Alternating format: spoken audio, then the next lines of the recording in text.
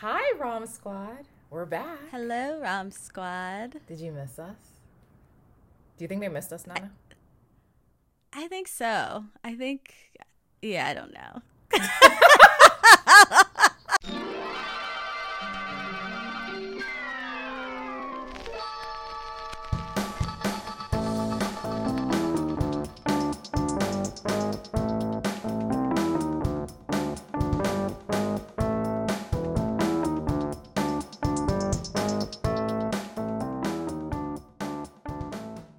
Oh my gosh. All right. So, well, it's today... been a rough ass weekend.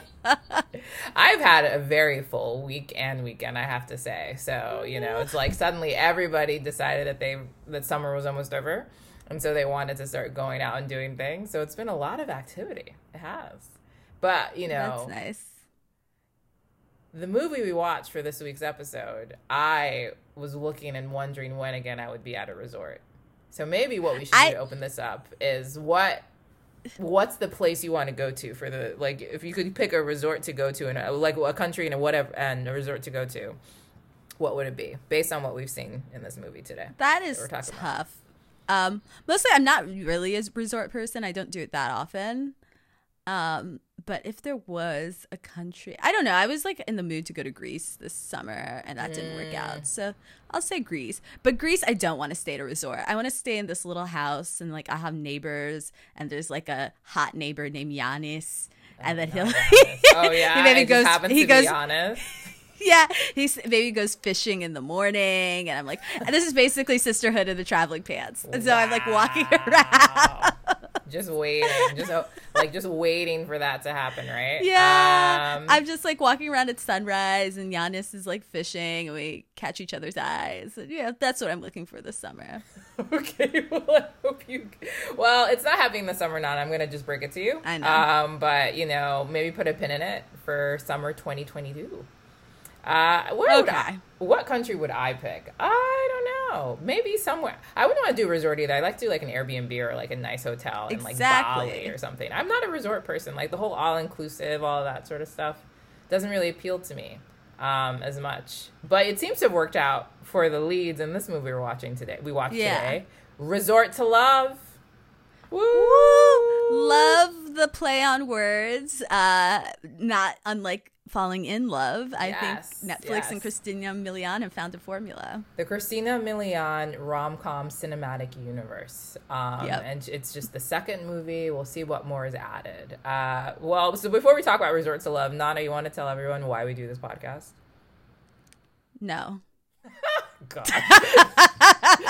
This has been so. We started off so well. You guys, we got grumpy Nana, and it's not her fault, honestly. She has a right to be grumpy.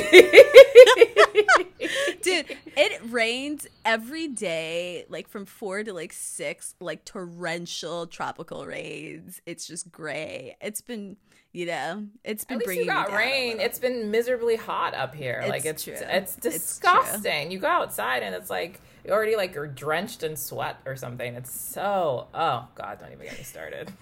But anyway, fine. I'll tell everybody about Hell Yeah. Hold on, let me just get my like persona, my podcast persona going. Rompod. Okay, so we are Hell Yeah, and it's spelled H-E-A. I'm sorry, like you expected that to go unremarked, and it's not possible for me to do that. It's physically impossible for me to do that. It's spelled H-E-A because H-E-A stands for happily ever after. Mm-hmm. And that's what we're seeking in our content. And so this podcast is organized so that we can just, explore the romance genre, whether rom-com, romantic drama, whatever, because we're two bitch-ass, boss, black, Africans, lawyer ladies who love and love the romance genre, but we think that it's oftentimes just dismissed, mostly because it's female centered or women centered. All true. We want to change that. We want to like look more incisively and critically at romance. This is not the movie where we do that because there's not that much deep criticism. Like substance-wise, Resort to Love is not giving you a lot to work with. But like views-wise, yes, very much. Yes, so. But the other part of what we do is not just like the criticism and the, put on our like tortoise rim glasses and being intellectual part of this. We also just look for pockets of pleasure and joy. And this movie did provide a pocket of pleasure. That's absolutely correct. Yeah. So thank you, Nana. So At First Sight. So I guess this is our At First Sight section. I'll go first. I saw the trailer. You know what it is? I saw the trailer for this movie, and it looked, it looks like I wasn't sure what it looked like. It looked like it'd be a lot of fun, and I sent it to Nana, and Nana was like, "We're talking about this on the podcast," and I was like, "Oh, we are?" She's like, "Yes, we must." I said, "Okay." So the trailer was the first, my first sort of interaction with it, and that was like a couple weeks ago because this came out like in July, I think. I think so. And then I watched it today, this evening, and had a delightful time. So not as much. There's no deep story here about, Resort to Love and me like falling in love with it. But also it's because it came out last month, in fairness. So yeah, that's true. Yeah, for me, it's the same. At First Sight, I saw the trailer that Misan sent to me. It had everything I wanted. It had Christina Milian, who we'll discuss a little. I love. I'm rooting for her. I always have been since even like, take it slow, da da da da da da da da. That's a pop that thing. I'm gonna show you how to make a man sing. And then there's, I like her a lot. So yeah, and I enjoyed her other rom-com. Falling in Love. I even liked her in that Nick Cannon movie from back in the day. So, Love Don't Cost a Thing. Of course you liked her in that Nick Cannon movie because Love Don't Cost a Thing is a classic of the early 2000s, an urban movie classic, if you will. Exactly. So I loved it. I love her. She's a woman of color and Afro-Latina. Then the dude was just like, wow, he's just so attractive. Like it just, it's honestly like it just half of the movie was me just staring at Cinco Wells. Yeah, like honestly. Yeah. So that was it. So I was like, we're gonna talk about this movie. I watched it also today, and I giggled and I just had fun. And it's just like, it's like cotton candy. It was just for delight, and that's okay because sometimes you need allowed. that. It's allowed. Mm-hmm. Okay, so I guess we can talk about the structure, the setting a little bit, which is because honestly, I think that's feels like that's the what like the most money and time and like development and everything was on the resort. That was beautiful, absolutely like just like stunning. Like they had like a few scenes in New York, and then the rest of it was there. In Mauritius, which was an interesting choice. I think, I don't know why Mauritius. Maybe it's just because it was like the least expensive option for them to do it at that resort. I'm curious as to how that played out. What do you think? Was it on? So it was on Locale in Mauritius. I just assumed it was, but maybe not. It just because it's just a generic. You might be right that it wasn't actually, because it would be a lot of effort to go to Mauritius. Let me see. Yeah, I don't even know. It just felt like honestly, like Mauritius. We didn't talk about the country at all. We don't know anything about the people. No, zero. It's just the resort. It was not. It wasn't interested in Mauritius. It could have been like changed out for any exotic locale, because that's not, the movie isn't about that. But I thought wherever it was just gorgeous. Like absolutely amazing. Just like crystal blue waters, white sand. It kind of reminds me of Zanzibar, like which is like one of my favorite places on earth. And it just made me want to go somewhere beautiful and tropical and, have like a little tropical drink and enjoy myself. And much like Christina Milian in that extended montage where she's enjoying herself at the resort. Like most of the joy, aside from like thirst, like, lusting after Cinco Wells, the like male lead ostensibly in this movie, was watching all of the views and just being like, wow. When will I get to go on a trip like that again? Well, Nana, you want to talk about the plot? And then we can get into our other reactions to the movie after.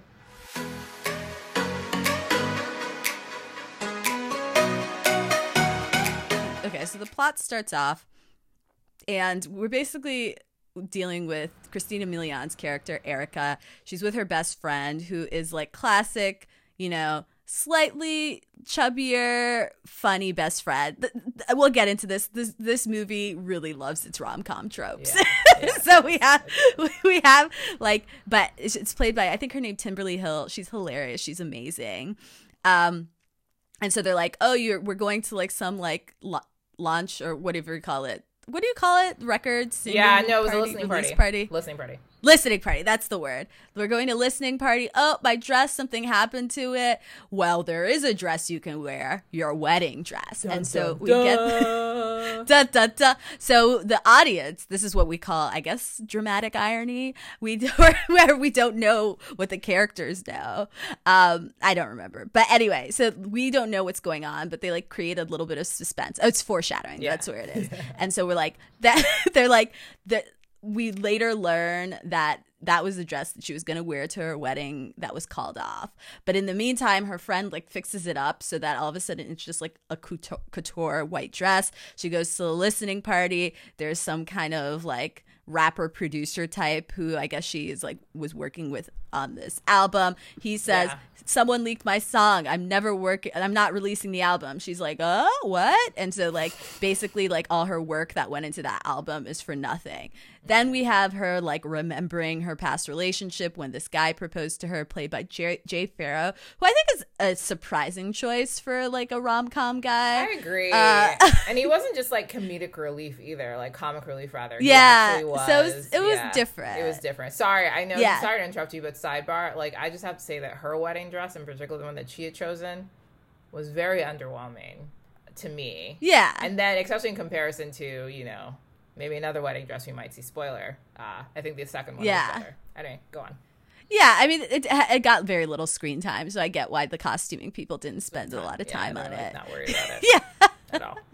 So she was like we get a flashback. She's with Jay Farrow,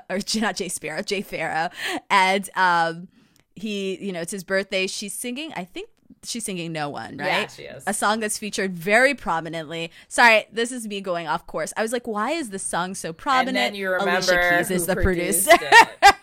Yeah. Like, no shade to Alicia Keys, you know, like, personal opinions aside about Alicia Keys, no shade because she's very talented.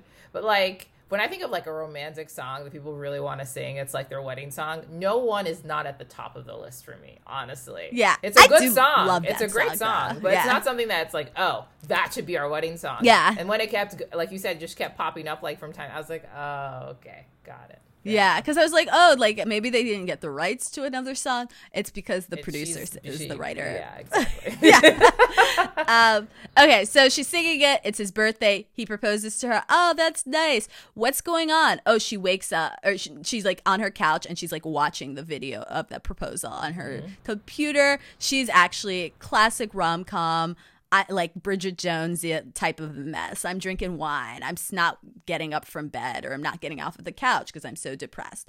Okay, her friend is like, get your life together. I got you a gig at a resort. And she's like, my career's over. And she's like, her friend is like, just go sing at this resort. And she's like, this is beneath me because it's basically being a lounge singer. And her friend's like, get your ass to the resort. That's like basically the exchange. She gets to the resort. Oh, it's so pretty. She meets this Australian guy, Barrington, who you think is going to be more comic relief, but isn't. But he's just like a pleasant fellow. He says he fell in love and that's why he stayed on the island. She remembers that her guy, it's revealed earlier that her guy and her broke up because like he got a job as a VP, some banker in like Charleston, South Carolina, and he left and she didn't go with him. Like he just left. And so she's like, Barrington, you like stayed in your girlfriend's country because you love her. Then she remembers her fiance didn't love her enough. She's sad.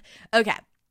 Then she gets to the resort. There's like classic, again, rom-com trope, mean lady, like hotelier who's like very like rude and is like, staff needs to be put in their place and they can't intermingle with guests. You think it's going to be a big deal, kind of like Dirty Dancing? It's not. She just kind of says it periodically. She also gives me a heavily colonial vibe. This is the point where I was like, what is the history of colonization in Mauritius? And Googled it.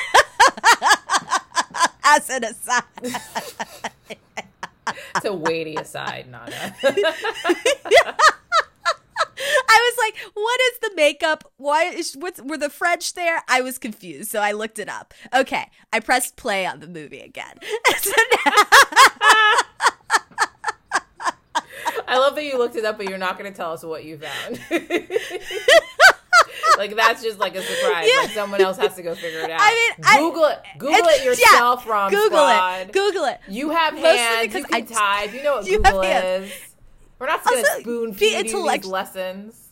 Be intellectually curious. The only hint I'll give you is the French were there and the British were kind of there, and they sent Indian people to be indentured servants there. So wow, that sounds like a triumphant trio of colonial horrors. Classic East Africa. What are you gonna do? It happens. But you know, of course, when you say they were there, I mean, that was the most innocuous things that they were doing when they were there. It was fairly like really no impact on the natural population or on the actual, like topography of the land. Definitely not. They were just there. They did some stuff. Just like vibing. The other reason why I didn't get into this is I didn't spend enough time. I couldn't figure out who the native population was. It was too confusing. So I just like moved on and then started watching the movie again. Okay. All right. Fair enough. Okay. I learned something though, so thank you. No, Google it, you guys, and we'll actually maybe come back to it. Because it was a lot of history that I couldn't digest on this break from the movie. Yeah. Because I needed to watch this movie. So I went back to the movie. Where was I? Oh, mean colonial French lady. Okay, so she's there, and she's like, Christina Milian. Basically, like, let me do this a little faster. She's at the resort. They're like, you have to sing at weddings. And she's like, what? Weddings? And then we get like a wedding singer type of thing where she's like singing and she's depressed about singing at a wedding. And everybody's like, you're bringing down the vibe. Then Barrington is like, you need to feel happy again. So then she's singing I Will Survive in an afro. That incredible afro wig was something. And an afro wig and like a Selena kind of like purple disco jumpsuit. You know, and they were like flared pants. Honestly, like the fashion was the fashion budget was pretty good aside from that tacky wedding dress at the beginning. The rest of it wasn't good. It was good. So as there's I Will Survive, we get an entire montage that shows her finally enjoying her time at the resort, making friends with Barrington. We get a glimpse of his special lady friend. I liked that because I was curious. And she's just having a good time, wearing lots of cover-ups, bathing suits. Awesome summer, her hair has that wet, resort wear. Yeah. I was like, man, if when I go on vacation next to somewhere tropical, I want to wear a lot of the things you're wearing. I know. It looked fabulous. Like, she went from, like, kind of being like, oh, life is miserable. Oh, there are lizards in my room to, like, enjoying herself. Okay.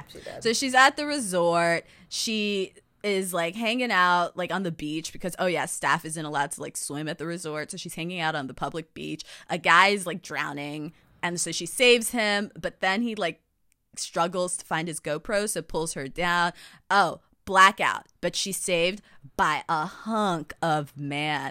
Is it Sinqua? How do you say it? I think it's I meant to check, but I think it's Sinqua. We're gonna go with Sinqua. It's SINQUA. And let me tell you something. He is I don't even want to do it now because I need like a proper time to just go. He is so really attractive. He is just built like a refrigerator in a good way, just solid. When you say refrigerator, usually like it's not a compliment. No, it's solid and it's filled with yummy goodness. And I'm gonna take a little peek at night and see if I can get a treat. That's how he's built, like a refrigerator. I am trying so hard not to make this more sexual. I'm holding, like, biting my lips, closing them together to not do it. You know what? We're just gonna move past. We're just gonna keep going. Yes. We're gonna keep going. So he saves her. They like have a little bit of a moment. He's like, I'm here for my brother's wedding. He's like, can I see you again? She's like very coy. Oh, you'll see me, I'm sure. She goes back to the resort, is thinking about that cute guy. And then she bumps into him at the resort, the hotel. And she's like, what are you doing here? And he's like, I'm staying here. This is where my brother's wedding is.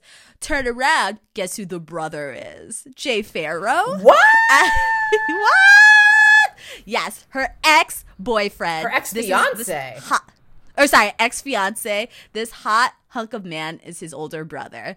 They like kind of quickly explain it away by like, because you're kind of like, how would he have not known who his brother's fiance was ever?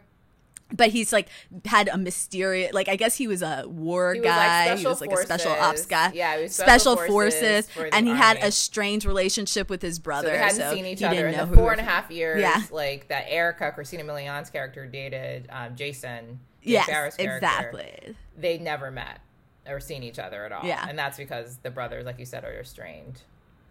Yeah, I will say the movie is very good at cleaning up details that you would think they would forget, but they do it in a really facile way. Yeah. But I do appreciate the attention to detail because it's almost like they preempt you being like, wait a minute, this isn't believable. And then they explain it.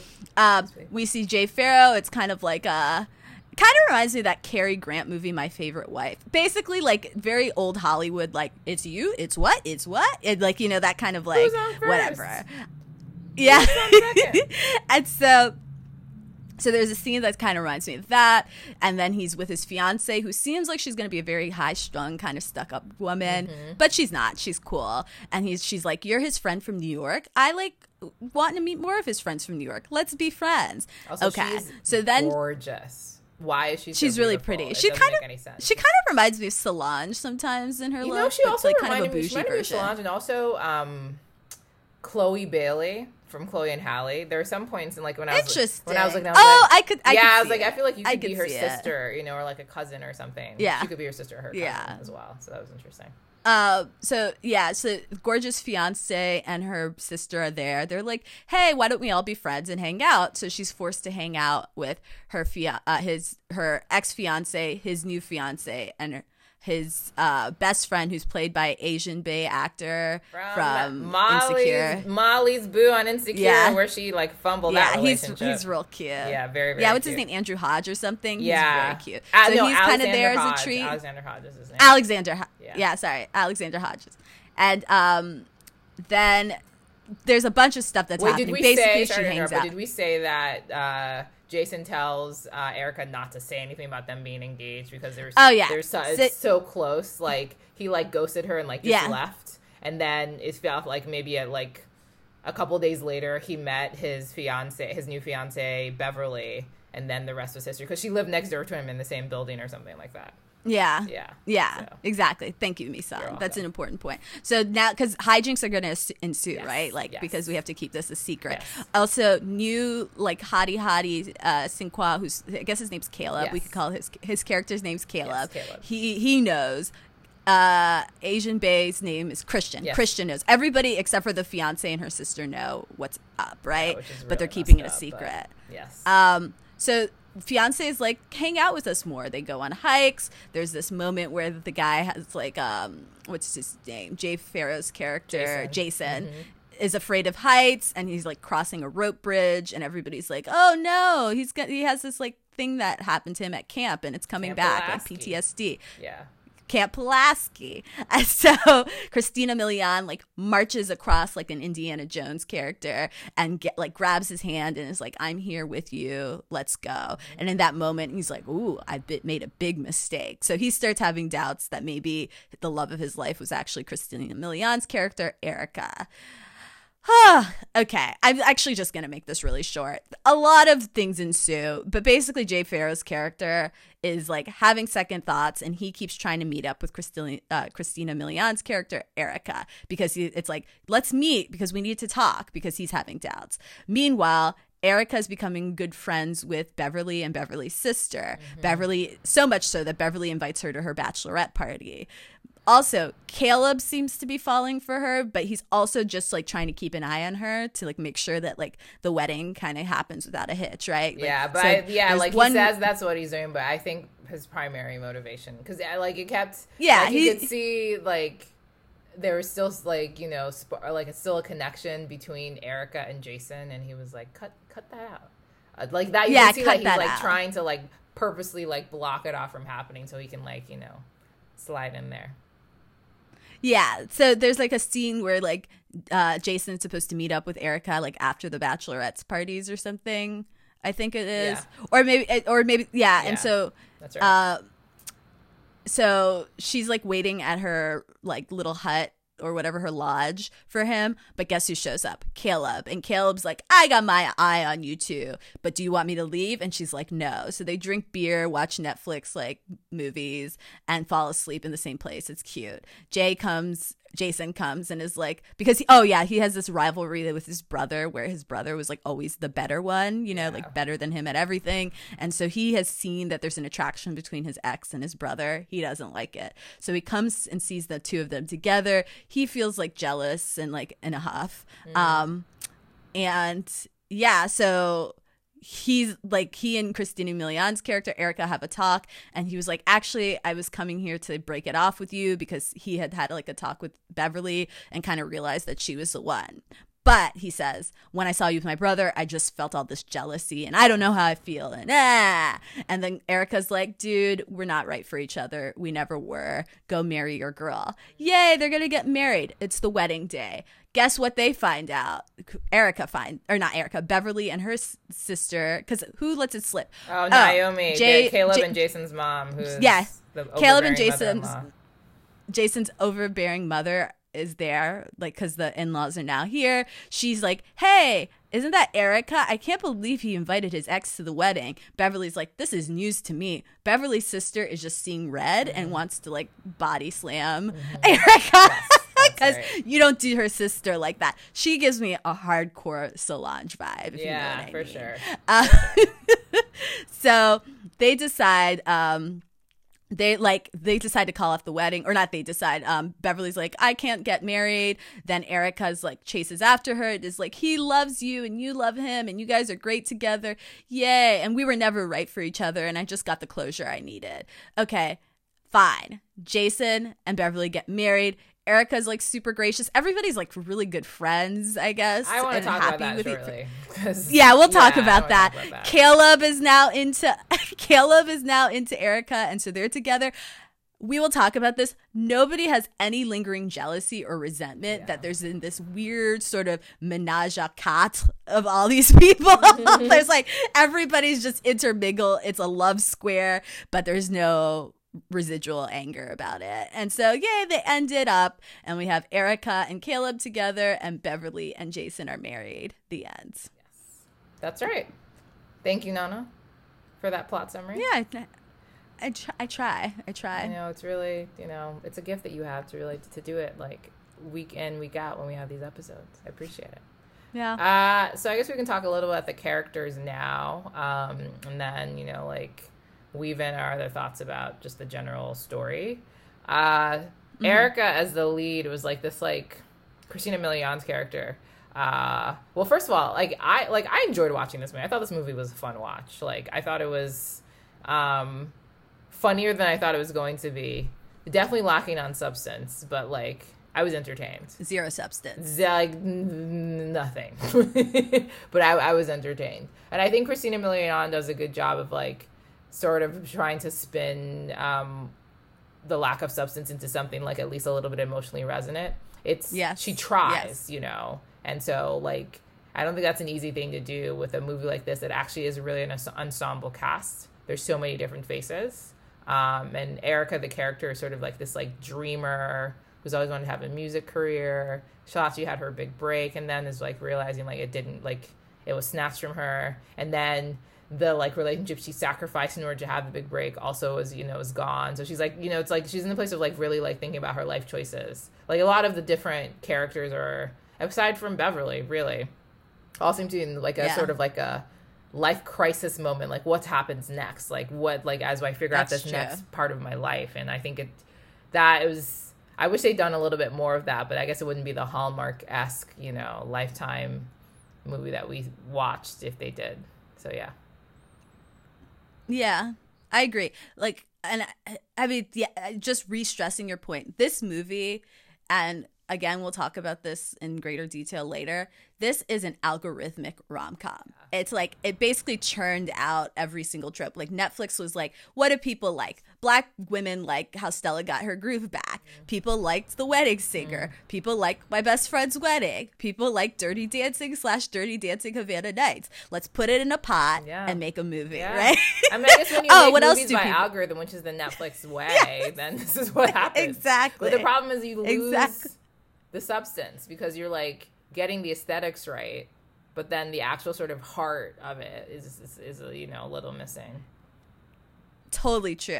I will say that, okay, so and part of the Netflix algorithm is like people like Lifetime / Hallmark romance movies, right? So like, to your point, this felt like that, but the production value was infinitely better, which I think added to it. That's true. And then this is like me finally making my way back to like sort of the proper connection to what you said, which is that what I think works for this movie is the cast itself elevates the material, right? And so I think it could have actually, like, because I watch a lot of these Hallmark movies, and how do I say it? A lot of actors seem to make Hallmark movies when a bill has come due, or like it's clearly like they're there for the check, right? This movie, especially Christina Milian, and I think she does it in Falling in Love too. She just gives it her all, she just goes and for she it. really She enjoys it. Yeah. She goes for it.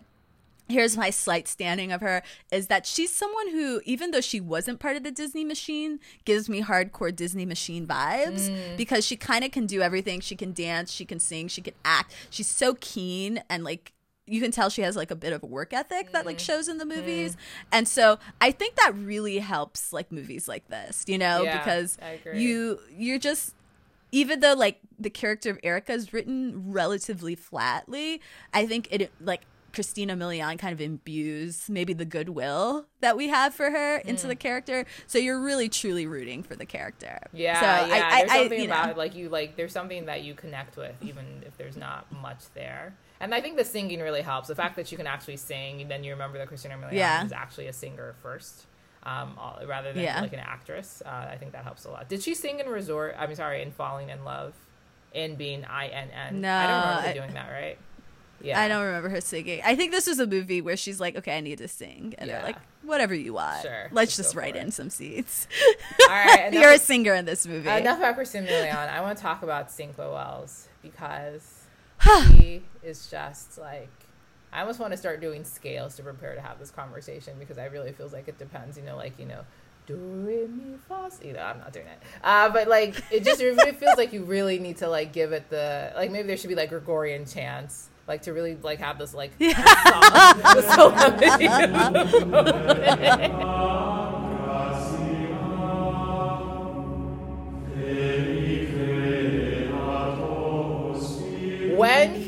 Because the first time you see him is like he has Christina Milian in his arms, he's carrying her out of the water, and then the dude that Christina Milian was trying to rescue is on his shoulders. That was hilarious. And he has both of them, and he's coming out of the water, and all you just see is like the different rows of the 8-pack that he has just like emerge from the water, and you're like, oh my God, what is happening? And then you see that he is just a hottie with a real body.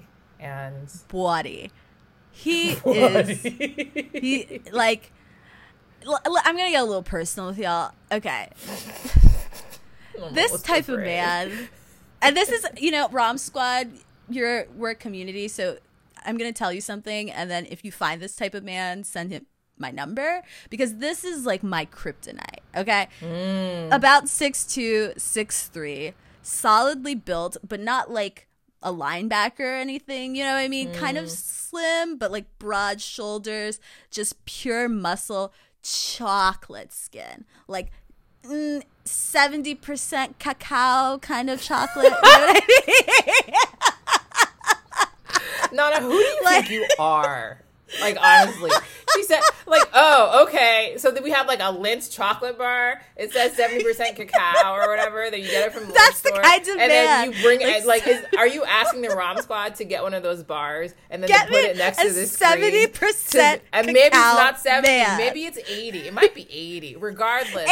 80%. Maybe 80%. But I love me like a 70 to 80% cacao man. 6'2", 6'3", solidly built. Great abs, like, oh, and then like that smile, just like a straight dazzling white smile, and with a little quirk, you know, like a little corner kind of smirk, and then a little bit of facial hair. Goes a long ass way.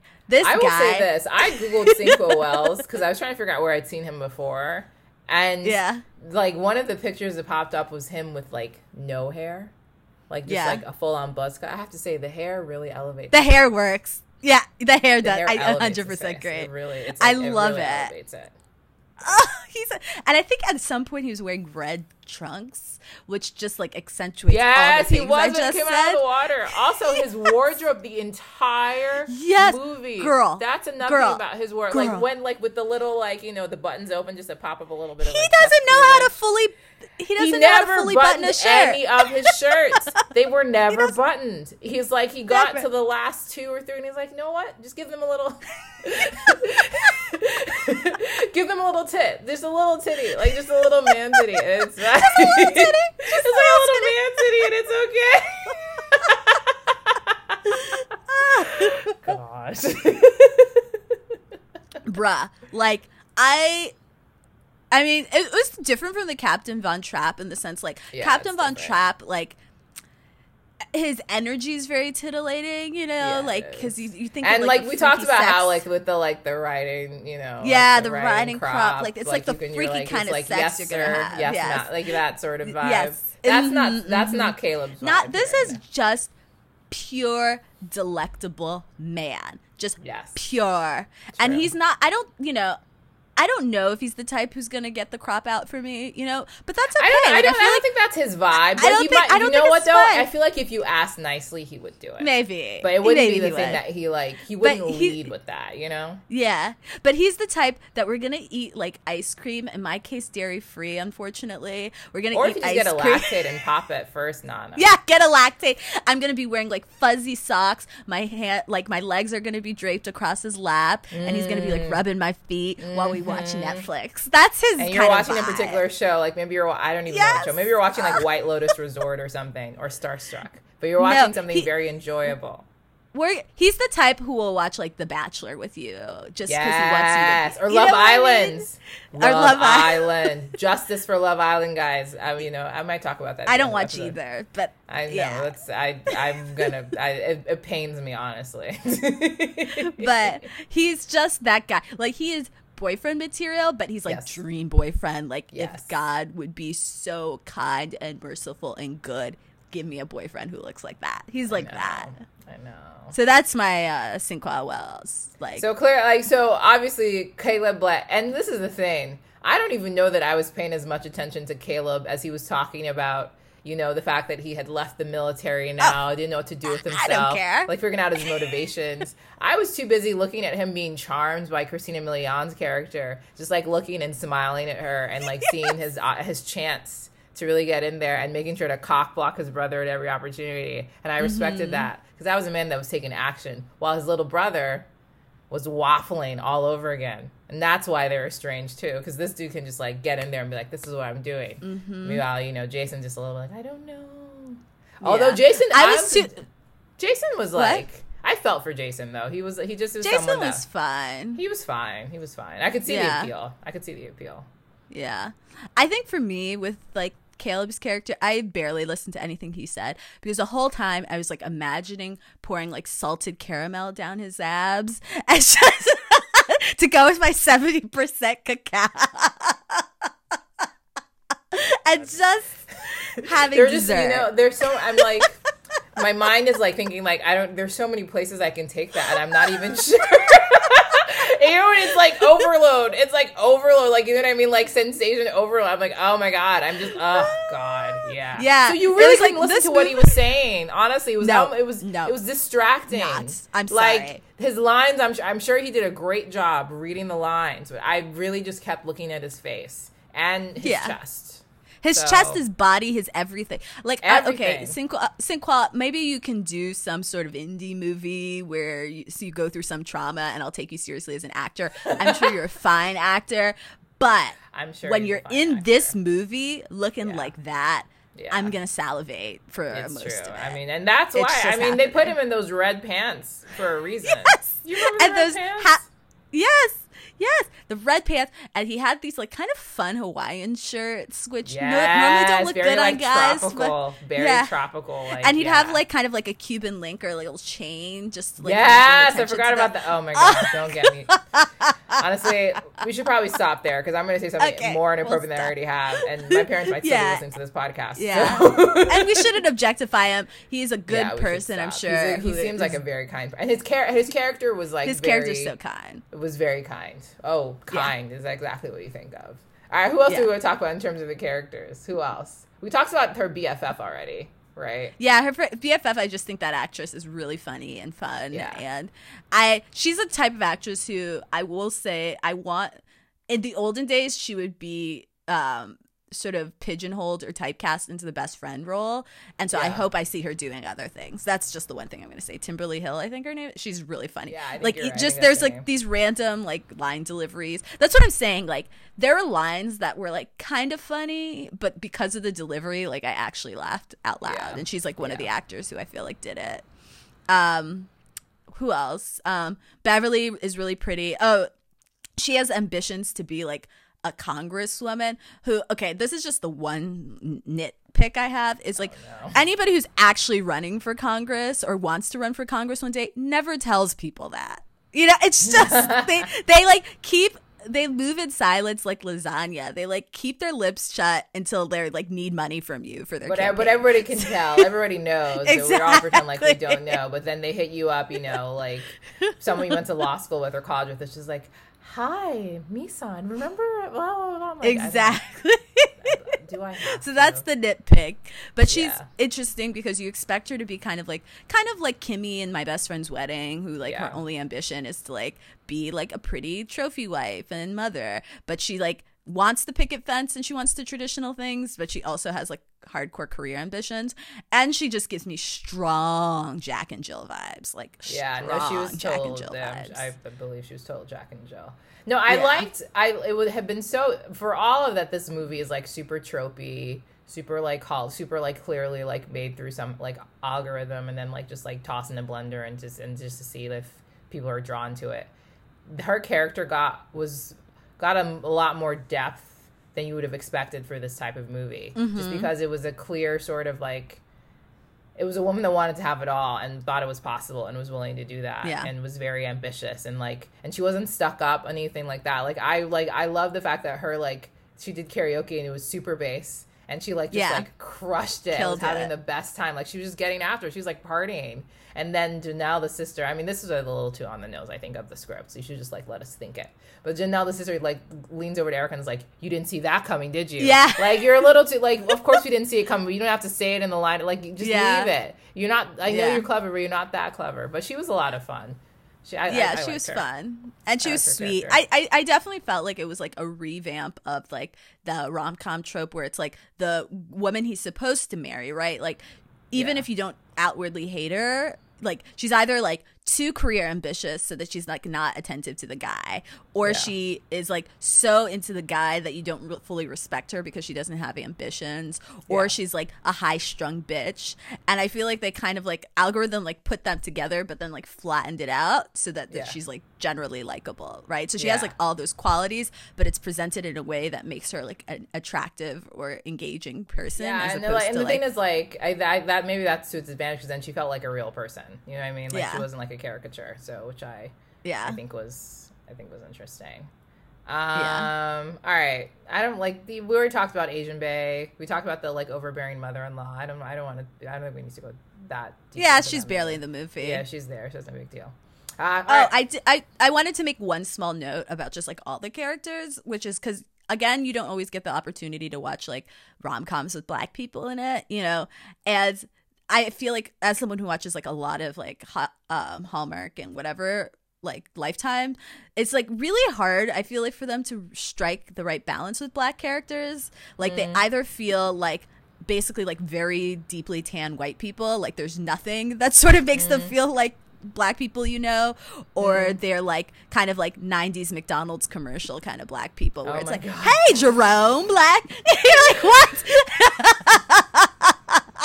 I wish there's like a specific commercial I'm thinking of.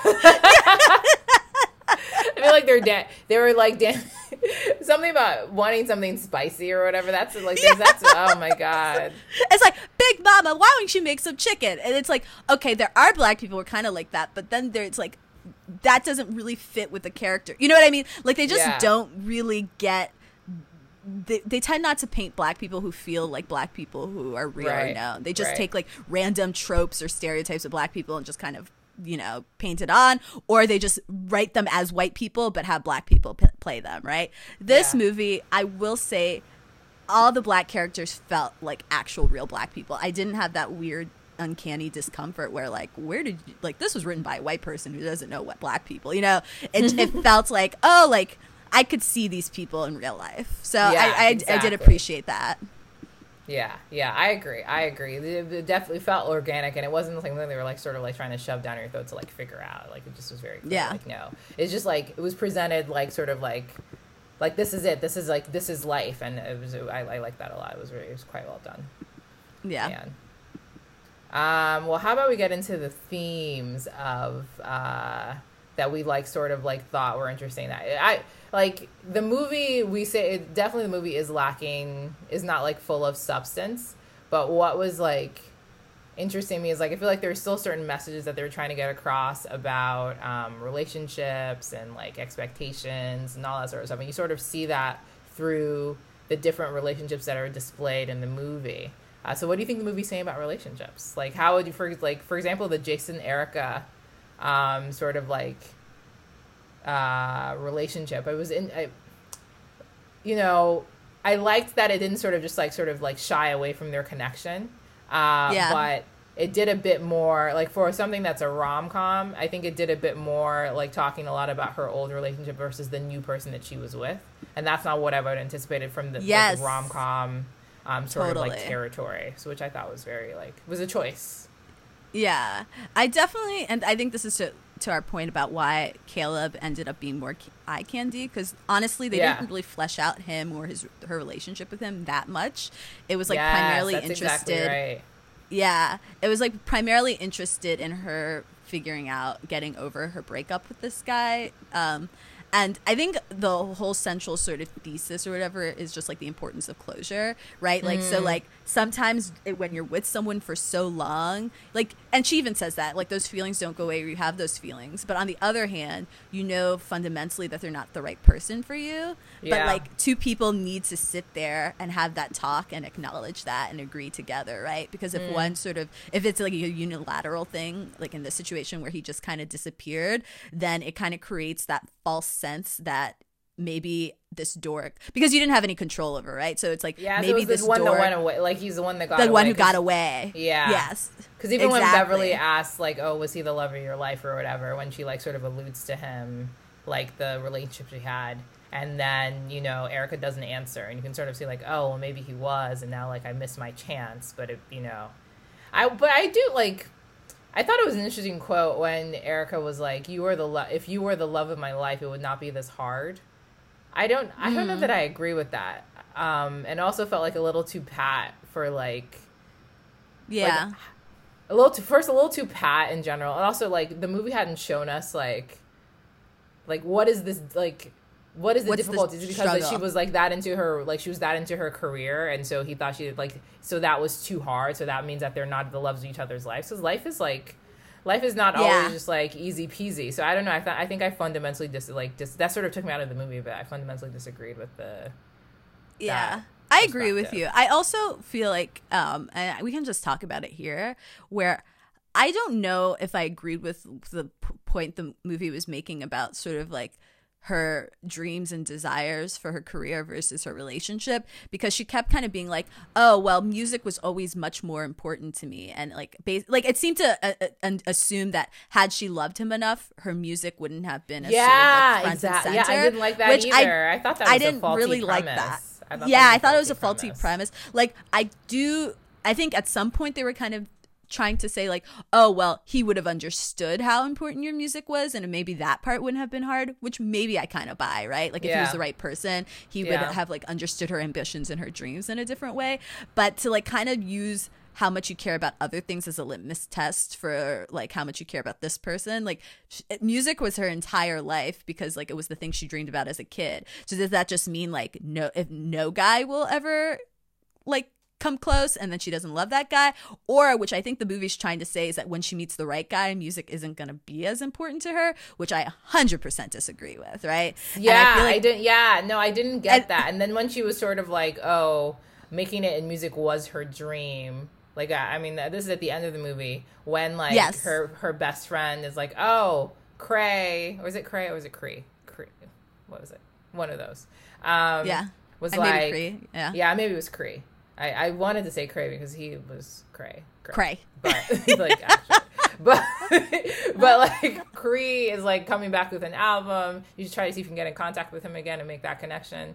And then she's like, oh, well, that was one of my dreams, but for now I'm just gonna take a leap. And at first I was like, oh, okay, cool, like a leap into something else. But she went like an actual leap. And the movie ends with her leaping with Caleb into the water, which cool, but how does that negate the fact that you could get the career that you wanted with your music? I don't know. I found that a bit disappointing. I thought it was disappointing, but I also feel like the movie was confused and didn't know what it wanted about that. Because then with Beverly, like in her conversations with Beverly, right, it was all about like men think they're the center of everything, but they aren't. I have my dreams and my ambitions too, and so it seemed like in the woman to woman conversations, it like stress the importance of like adhering to your dreams, and that like a good relationship would allow you to sort of grow in both, right? But then on the other hand, especially, it kind of seemed to be saying something about, well, you don't love him that much if your dreams sort of overshadow your love for him. And so I think this is where the algorithm had like a glitch, right? Yeah, like that's because that's the point. Then like it just buttresses your point that it was really an algorithm and not someone like trying to write like a script that was like affecting and then like shopping it around, and then it goes to Netflix. It's like, oh no, created specific. You can tell it was created specifically based on what Netflix thought would be like, its sell. Which is a pity because like Beverly is like a real ambitious career woman, but she also like wants to like, she has that line where she wanted to like, smell the home that she'll have with him. I like that. Or like the rice is the smell of the home she'll have with him or something like that, which I thought was cute. And then later on, Christina Milian's character, Erica, tells Jason, like, oh, like, she wants exactly what you want. I don't want that. But I don't, like, it felt like that was sort of, like, Erica definitively saying she wasn't that interested in, like, the picket fence and all this other stuff. And I said, are you saying then that you don't want any of that? Like, you don't want to be married? Like, it's not that you don't want to be married. Like, it didn't seem like that was what she was saying, or not wanting children. It just seemed like the way in which Jason wanted it in Charleston, South Carolina was not what she wanted. But it wasn't sort of like laid out as clearly. It was too like I feel like you said, all the points were sort of muddled a bit. So you're trying to parse exactly what was being said. 2 points. One, I didn't remember. I'm just going to say a point in the movie where she called Charleston, South Carolina, a small town, which I thought was like New York shade. Why? Unnecessary. Very uncalled for. Also, Charleston is a delightful city. It's a city. It's a proper city. And the food is delicious. I'll tell you guys that. It's great in Charleston. But okay, can we just do an exercise? I just thought about it spontaneously. Being two rom-com junkies, let's rewrite it the way like using like the rom-coms we've seen. Like, I'm going to tell you how I think should have been played out, and then you can tell me how you think it should have been played out. Does that work? That's okay. So I think that what would have made more sense, or to sort of clarify the messages, is that, and this is where the movie didn't have the time, the space, the sort of expansiveness of plot elements. Inclination, even maybe. Inclination. But what would have been is like if she and Caleb, a part of the bonding of the relationship really had to do with him listening to her dreams, right? And him like being really involved with the music and asking her about what's happening and him encouraging her in her music or whatever, right? And that, so you see that like she's in a new kind of relationship where they complement each other and they sort of push each other in their like career ambitions, because career ambitiousness is something that's going to be central to her regardless, right? Yeah. And so she doesn't say no or turn her back on that, but like rather we see that this is going to be like a crucial way that she bonds with her new guy, that he like shows that he really cares about, that he cares about this. And so at the end she can be like to her friends like, okay, why don't you try to get me a meeting with him in like a month? And she's like, a month? Why? And she's like, there are a couple things I need to do first. And oh my God, that would be a perfect ending. Perfect. Yeah. Oh, I love that. I love that so much. And so so that she and Caleb are having fun. So she knows that like grinding isn't everything, right? Like she can enjoy time or whatever, but she knows that with this guy she can go back to New York and pursue her dreams. Yeah, I like that. I'm trying to think, is there anything what I would change with that? I don't think so. I think I think and we already talked about this a bit, what I would adjust would be us actually seeing like a development of her relationship with Caleb, if that was because they tried to do this like sort of like faux love triangle a bit, where it was like, oh, she's in between two brothers. But it wasn't that she was really, like, sort of drawn to both of them. Like, the connection to her ex always seemed more sort of, like, it was, like, richer and full of more feeling. Yes. You know what I mean? So you could almost, there's a movie in which, like, he realizes sort of like, oh, he does love Erica more than he loves Beverly, and she's the fit for him. And, you know, Erica has not gotten over sort of everything, and even though she wanted the closure, she like understands what's important to her. He gets how her music is important to her, but it's not just like to the exclusion of him.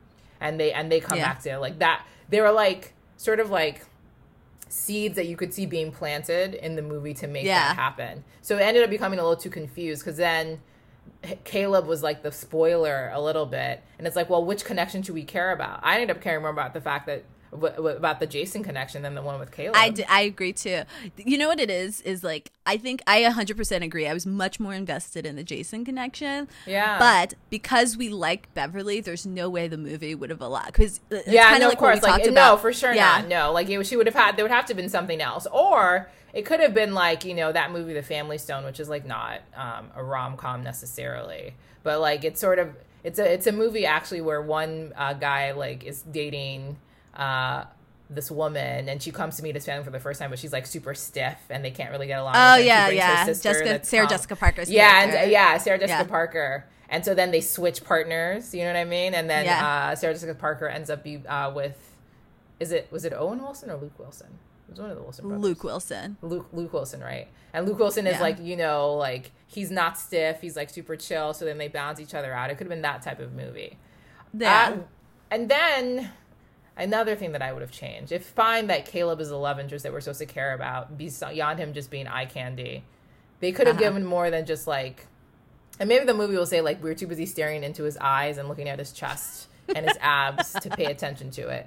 But they couldn't have given more about sort of what his like, they had the conversation about like, oh, trying to figure out what to do next after being out of the special forces, and like their little inklings, you can tell that he's like his brother is like the baby of the family, and he has to sort of like manage everything and be the one that's in charge and strong, while the brother sort of like gets to like coast.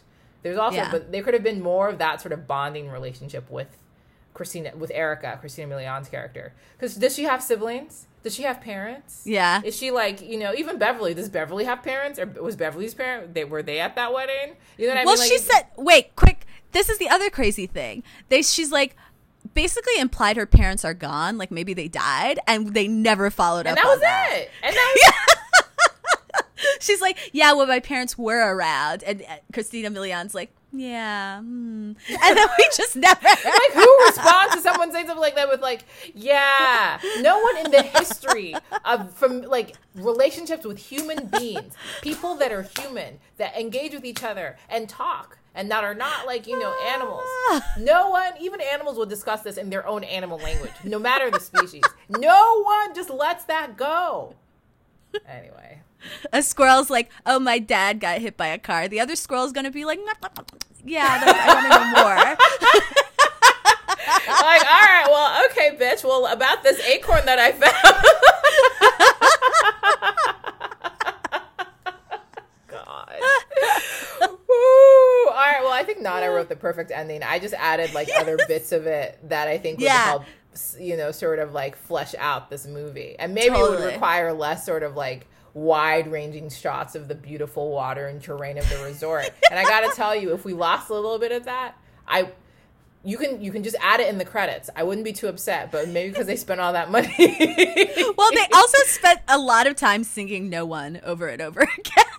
Like, we got like the full play of that song. You know, Alicia Keys said she wanted to be paid double. She didn't want to just be paid the producer money. She wanted to be paid also for her song, her original art from her. What she should have done was Unthinkable. Yeah. Oh, yeah. Unthinkable should have been the song, honestly. Well, so I say all of this to say, like, well, two other things I want to talk about before we, like, I know, I feel like we spent all this time engaging about what we didn't like about the movie. But, like, I also didn't feel, I understand with the movies that, like, you don't see, like, the real human reaction that you would expect, you know what I mean, from people. Yeah. But, like, you sort of go with it. But this movie really took that to the extreme where everybody's, like, best friends at the end. There was, like, no real, like... Too much. Emotionally, like, emotional sort of, like, impact from all of the different, like, relationships. Like, Beverly was lied to by multiple people for days. Yes. And then she just, like, decides to marry her fiance because they know that they're better fit because her fiance's ex, now husband's ex, fiance told her, and then she's her friend. She's like, I want you to be... This is where it could have been a little shady. It was like, I want you to be at the wedding so you can get your closure. Why? And you'll sing there so you can get your closure. And I bet, and you know, the movie meant it to be something like pleasant, but I felt it was a little menacing. Like, so like, don't you ever try again, bitch. Like, that's what like, I wouldn't it be great if the movie ended with her, Beverly, turning to the camera like Michael Jackson's Thriller at the end with like a little glitter? Oh my God, that would have been the plot twist. I would honestly, that would have elevated that for me a lot. I really would have been very into it. She's like, closure. And then she like breaks the fourth wall and looks at us like, and like,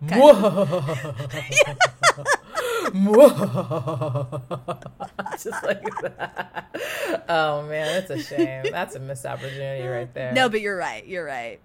Like none of the, like, the only person that was actually having like real reactions was probably the mother-in-law, and even she was doing the most. Yeah. Like even though or Beverly's sister. Almost to the, yeah, and the sister. But then it was like because everyone else was acting like so mild-manneredly in response to like what are like truly chaotic turns of events. It made the mother-in-law and the sister seem, it was almost to the point of parody. Their behavior seemed so over the top. You know? Even though they were the ones actually having like real human emotions that you would expect in the context of the movie. So I know it was crazy. Like, yeah, because you're right. Beverly was lied to. So even if she like ends up not hating Erica, right? Like, your fiance did not tell you he was engaged to someone. That's a problem. A year ago. Yeah. Like, that's crazy. Then you want this chick to be the best friend.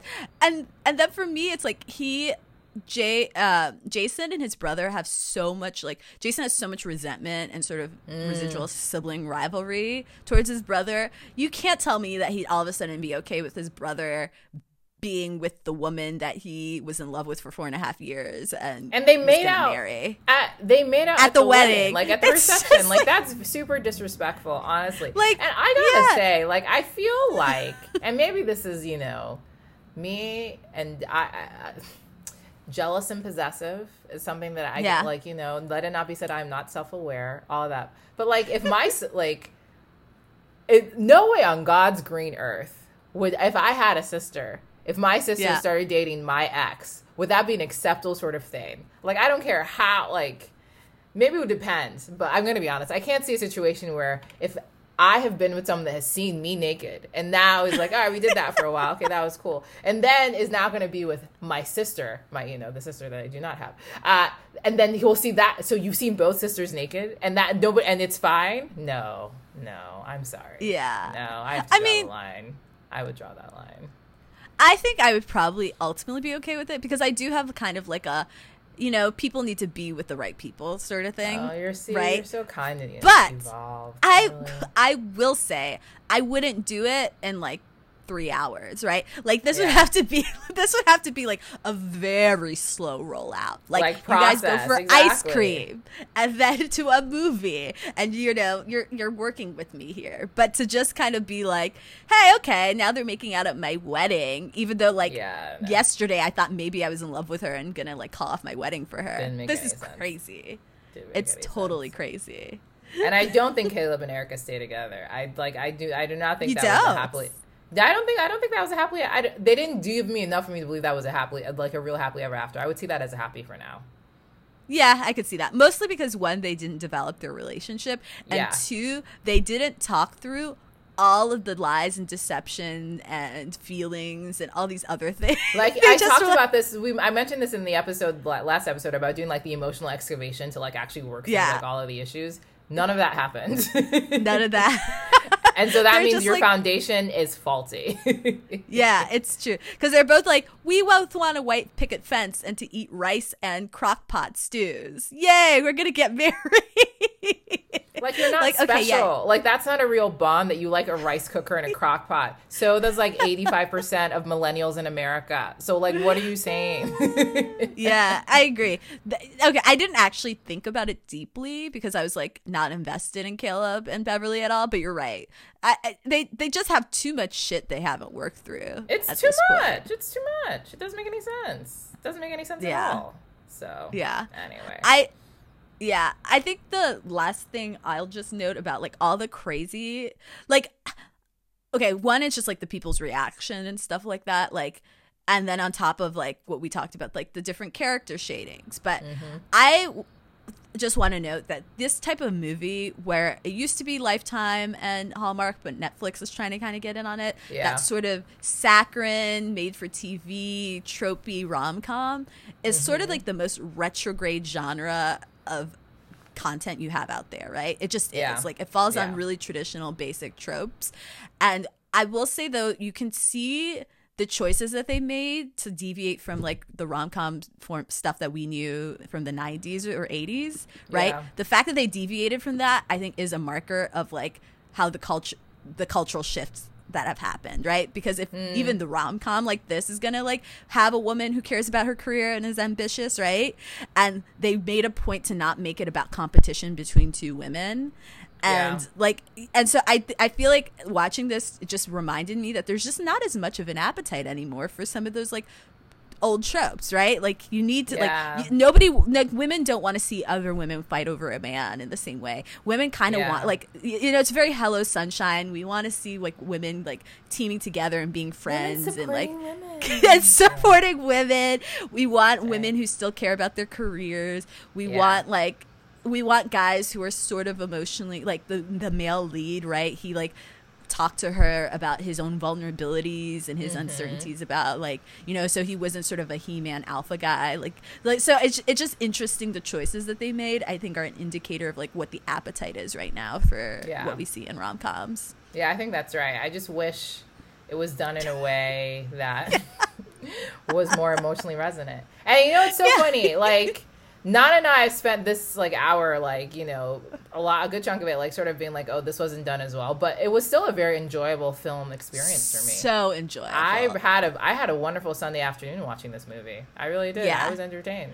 It just was. I giggled a lot. Yeah, it just was fun. And there were funny lines and funny like line delivery. Like at some point, I remember the sisters, when she got really mad, is like, go call the Mauritius police, because she was about to wile out on that girl. Like, just go call the Mauritius police.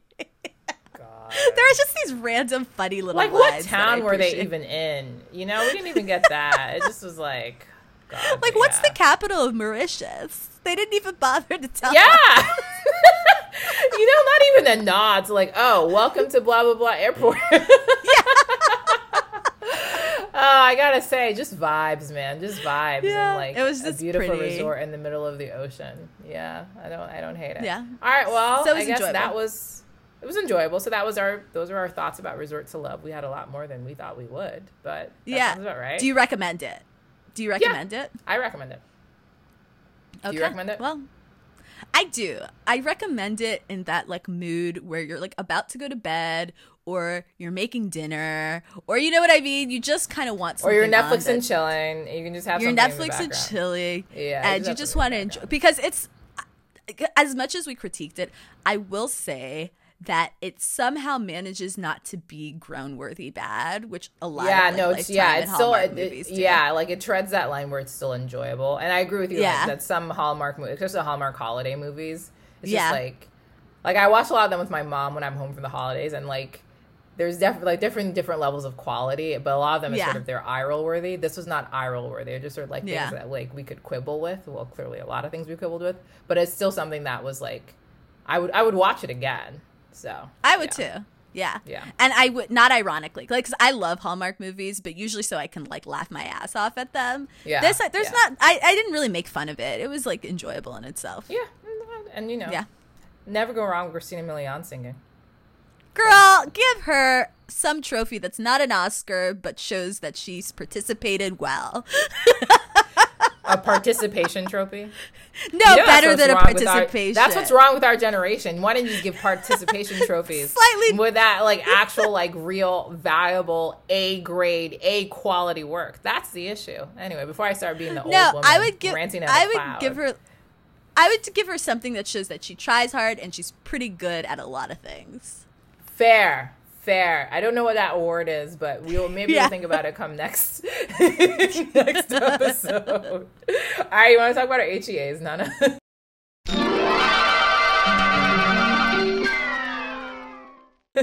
Yeah, sure. Do you want to start or do you want me to go? You can go. Okay. My HEA is yet again another TV show because I read a book that wasn't a romance. Because I do that sometimes, guys. I'm the versatile bitch. So this TV show... God. The book I read wasn't romantic. So I went with this TV show, This Way Up. I love it. It's on Hulu. It is not... And I'm just going to kind of give you just the skinny, which is that sometimes my picks aren't pure romance. They're like women-centered that have a romantic element or like a relationship I stand. So this is kind of one of them. The premise is, and I think the Aisling Bea is the writer / main actress. It's British, right. but the main Irish. woman... Irish. Yeah, it's a British show, but the main woman is Irish. Yeah. And it also has Sharon Horgan, another Irish actress / writer who I love from Catastrophe so and whatnot. Yeah. She's so and great. So you know how I feel about the Brits. They have, I love them, but they do have this style of show that I really appreciate, which is kind of like auteur in the sense that it's like someone like a very personal sort of like work of like a writer / actor. Do you know what I'm talking about? So like Fleabag and stuff like that, where it's like intensely focused on like a story about one person, and you can tell that the writer actor kind of does everything, right? So this is one of those shows, and it's about a woman who had like a nervous breakdown. They don't really tell us what exactly happened in the beginning, but she is getting out of an institution or like a rehab facility and going to live with her sister, who's a banker type in London. And so a lot of the show's her just kind of reacclimating to life after this like really traumatic breakdown, and her sister kind of, who's the type to kind of pretend that everything is okay, but is sort of fraying because she is like really scared for her sister. What's the strength of the show 100% is the relationship between these two sisters. Yeah, one it's because so great. Yes, it's so authentic. Yes. I love it. So authentic. And the two actresses are just hilarious. Like, and so they have such great chemistry together, and there's just like a lot of quips and barbs, and just you have to kind of keep up with like the dialogue, but it's really funny. Yeah. And then the other thing is that the character Anya, the main woman, has ends up like she's an ESL tutor or an ESL teacher for adult English as a second language, like immigrants in London. And she ends up getting a gig where she privately tutors a French boy. And his father is played by Tobias Menzies, who I don't normally think is really hot, but he kind of does it for me in this show. Yeah, he's the guy from Outlander. About it that works. And so Tobias Menzies is the actor that he's currently playing Prince Philip on The Crown. He's also an Outlander. Yeah. But there's something about, I don't know, maybe it's him because it's him in the present day, but it works. Yeah. That's true. Maybe it's the present day. He really he works. And he's like, they have such a great dynamic. I ship them hardcore because she is like kind of one of these people who's incredibly goofy, kind of says whatever she thinks, is constantly on, and it's really funny because like she tries to like hide the pain by like laughter, whereas he's like the guy who doesn't get the joke and is super straight laced, but like she every once in a while he like tries to hang or make like a kind of a remark and she doesn't get it, and it's just like really funny, and it's watching this like opposite attracts thing happens, and they just have like a really sweet build that I love. Like I'm really invested in their relationship. Yeah. So that's my HEA. I'll just also throw one that is not romantic, but everybody needs to watch P-Valley because I watched it on Friday, all 8 hours in one sitting. That's a random ass plug, but you gotta do it. I went to bed at 4 a.m. What P-Valley is about? Are you gonna say what No, I'm not. Google it and watch it on Hulu. Yes, Google it and watch it on Hulu because it's not romantic. So I'm not, by rules, I'm not going to talk about it. But that's just a random plug. HEA, Nana. But yes, okay. Yeah, but that's just a random plug. Just Google P-Valley and watch it. Okay. Wow, I should have gone first, so you could have ended the show talking about googling P-Valley. That was a tactical error on my part. All right, so the book you can edit it to the end. No, I refuse. We have to stick to the purity of how it went in real time. No, so my HEA is a book that I've read a few times now, and I went back to it. It's called Inevitable Conclusions. It's by this Black female author, Christina C. Jones. She's more of an indie author. She's not doesn't have a big publisher. A lot of her stuff is like self-published. It came out in 2015. I read this first in 2019, and I think I've read it, I guess, every year since. But it's about these two characters, Cora and Tariq. They are childhood friends who have been best friends for like over 20 years. They have each other's closest confidants, and they started out with like they dated in their 20s, and it was disastrous when Tariq was this like huge NFL player, and she was like this, she's like a Broadway like Tony Award winning director. Wow. And it ended up becoming like they were like attempted a Black Power couple, but ended up like badly with like potential assault charges. Like it ended up poorly. So they like broke up. Yeah. This book is intense. So they broke up, but still managed to remain friends. And how they managed to do that is they're also friends with benefits. So they, go back and forth when the other isn't like married or with a full on girlfriend, they are sleeping with each other. And the way this book opens up, I swear, because the sex scenes in this book are very hot.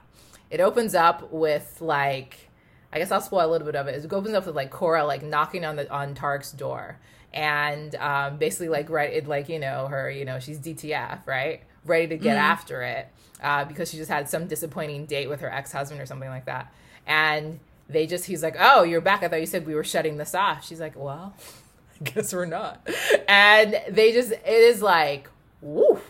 Woo. I'm like, you guys can't see. This is how myself. That's how it opens. That's how it opens. So it's like a heck of a cold open. So because it's not cold. That's a joke.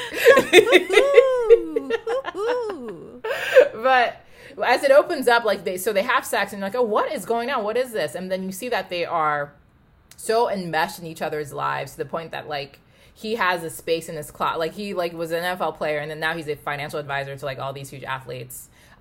He has a lot of money. She has a lot of money. He has a space in his like closet, huge closet just for her. They go out on dates, like all this. Like it's like their bond is something really intense, and they've always been worried. They're so close, but they don't want to mess with it because they already like tried that in their 20s. So they just sort of like hang around each other and sleep with each other from time to time just to see what happens. And so the way this book plays out, you know, essentially is like, oh, they're like, okay, well, maybe we should finally like try again with other people so we can keep our friendship. And then, you know, of course, it doesn't play out the way they thought they would. Never does. And there are a lot of different parts of it, but like what I liked about it was just it felt very. It's not your typical love story, because usually, like, when you see it's, like, friends to lovers, it's, like, the initial thing where the people were friends before, and then they get together, and that's how the book ends. Here, it's, like, it felt like real life, you know what I mean? Like, they tried it, and then it didn't work. They're like, okay, we'll just be best friends, but they're still so connected and, like, really into each other, and, like, they're just it for each other, no matter the people that have tried to come in. And it's you see how close they are, because Cora actually had a daughter as a teenager, and Tarek is basically like that kid's like stepfather in all but actual name. So like that's how tight their family is. They're so close. So it was just interesting watching how they deal with, and these are people in like their late 30s, like mid to late 30s that have, or like early 40s, are dealing with all this. And finally they get together, obviously, because this is a romance novel. But the journey for them to get there, and the multiple like sex scenes that help them get there, or just like it just is so entertaining. And it's what I like about it even more is that Tarek, the guy, has been pining for Cora. He's been waiting for Cora to be like, finally, okay, I'm ready for us to do this again. It's always the best when the dude is pining like that. It's always the best when the dude is. Cora is just always like, no, I don't want to ruin it. I don't want to ruin it. Like, this is so cool. Like, this is great. And then finally, like, you know how sometimes with women, like, as women will say stuff like, no. And then the guys will try. And they're like, oh, all right, take your word. So Tarek takes her at her word. And Cora's like, how dare you take me at my word? I have never been so offended in my life. And so that, you know, so that ends up being part of it as well. But one of my favorite parts in the book, and this is a spoiler, but one of my favorite parts in the book is like when eventually it happens, Tarek is so happy. He sends like a text to his best friend other than Cora, his best guy friend, is like, finally! And it's just so cute. It's just really, it's heart. Such a good read. It's such a great read. Inevitable Conclusions by Christina C. Jones. It's not your typical book I recommend because it's not like a mainstream book, but it's a great read. I think you guys will like it. So check it out. That's my HEA. Yeah. You know what? It kind of sounds like Love, Rosie, except for way sexier. Oh, and way with sexier black people. Yes. And older. Yes. So it's almost like a better version of Love, Rosie. Yeah. And Love, Rosie, like they had like, there were so many near misses that were almost like painful. Here it's a bit... It's not like they're still sort of tied together. They're still in each other's like space, just like not, you know, except for when they're, you know, humping their lives out or their lives out rather. It's so good. Though. I think you'll like it. Check it out. Annoyingly, I got yet another book to add to my Goodreads want to read list. I know. You're always just, it's honestly my favorite thing, just like watching it pile up. I'm just hoping that you never catch up. That each episode I'll just add another one and another one and another one. You're driving me crazy here. It's one of the pleasures I have every time we record this on Sunday. All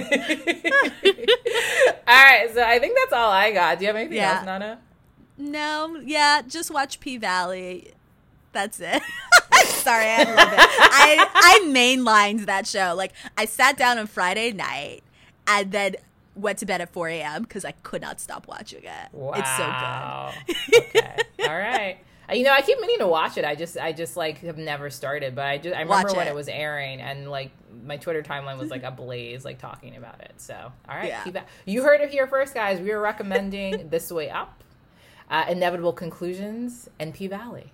That has been official recommendations from the Hell Yeah podcast. Yes. Until next time, guys. Bye. Bye. Bwah, bwah, bwah. Queen of the pack. Queen of the pod. That's what I am now. All right. Patra, it's time to go to bed.